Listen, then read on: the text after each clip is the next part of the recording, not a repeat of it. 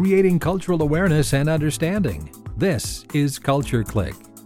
Culture Click is written and produced by KQAL-FM on the campus of Winona State University. Today on Culture Click, we talked with Deborah Martin, who gave a personal lecture that explained more on how to preserve your harvest through dehydrating fruits and vegetables, tips and tricks for preserving your harvest, and the different benefits that it can bring. I'm Briley Harris. Stick around to learn more about preserving your harvest from Deborah Martin on Culture Click. I'm here with Deborah Martin, and you are a part of the Winona County Master Gardeners, talking today about preserving gardens through dehydrating fruits and vegetables, which I want to add was sponsored by the Winona Public Library. And what exactly do the Winona County Master Gardeners do?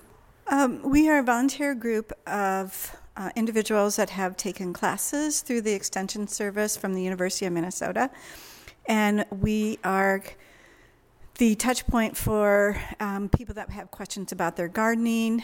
Just recently, the Extension Service has added food preservation. Again, I took a class on it so that I would be able to give everybody the latest information. And so one of the things that we like to do is to address questions that students might, people might have having to do with gardening, trees, yards, and now food preservation.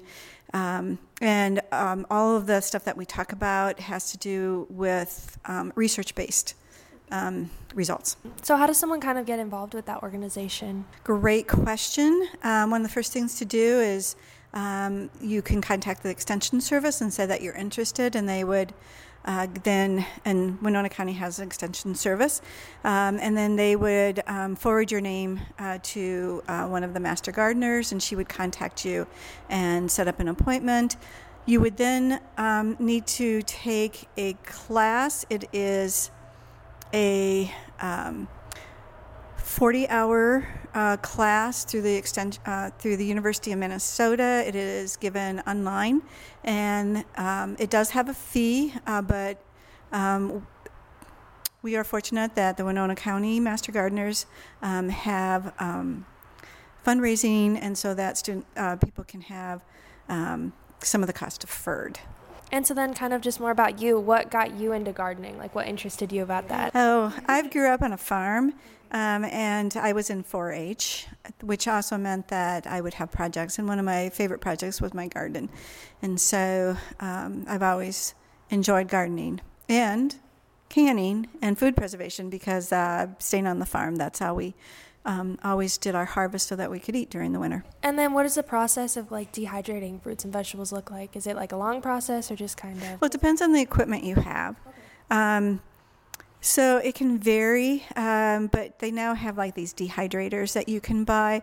So last night I put in like some applesauce on a tray in my dehydrator, and by this morning it was a leather. All right, and so it doesn't take very long at all on there. You can also use your oven. There's even more natural ways of using the sun to help dry if you want to.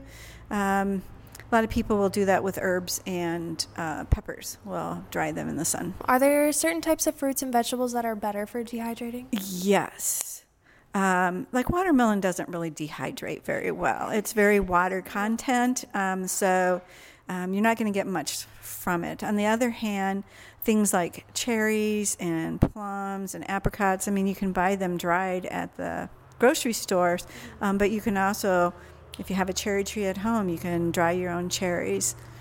Apples is really easy, and strawberries. Mm-hmm. Is it an expensive process, or can anyone really do it, or just kind of, again, depends on what you have around? The initial cost of the dehydrator, it's under $100, although you can get ones that are more expensive. So that is an investment that's upfront. Otherwise, then it's just getting the fruits and vegetables that you want to dehydrate. But I'm just going to add a little thing, just because I was up at Superior Hiking Trail a couple weeks ago, and you can take and cook spaghetti, and you can dehydrate it, and then you can rehydrate it, like if you were into backpacking or something like that for camping. So how long do like products last, I guess, once the process is complete, like once they're all dehydrated? It's how you store them.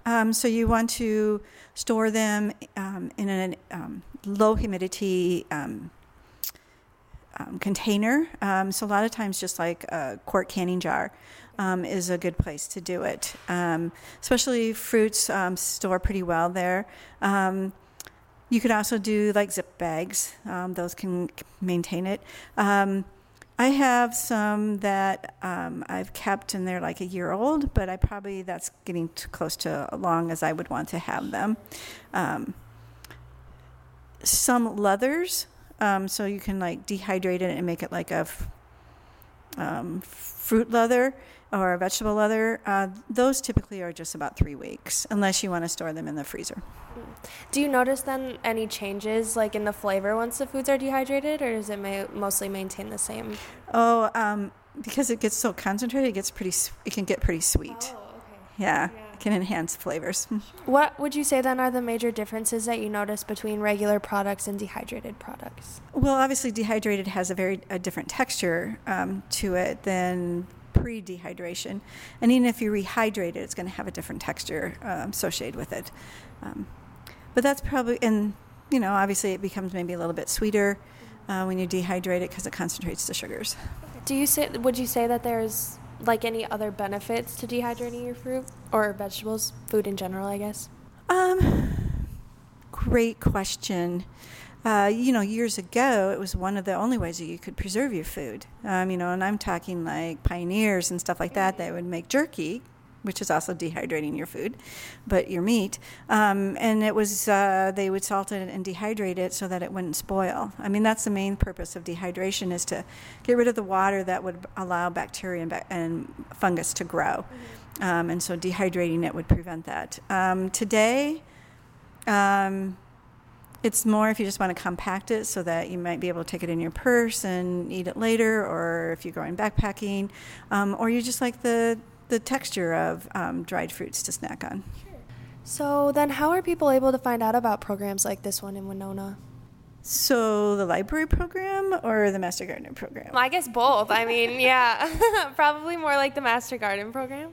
The Master Gardeners do write, we have a Facebook page, and so you can like us on Facebook.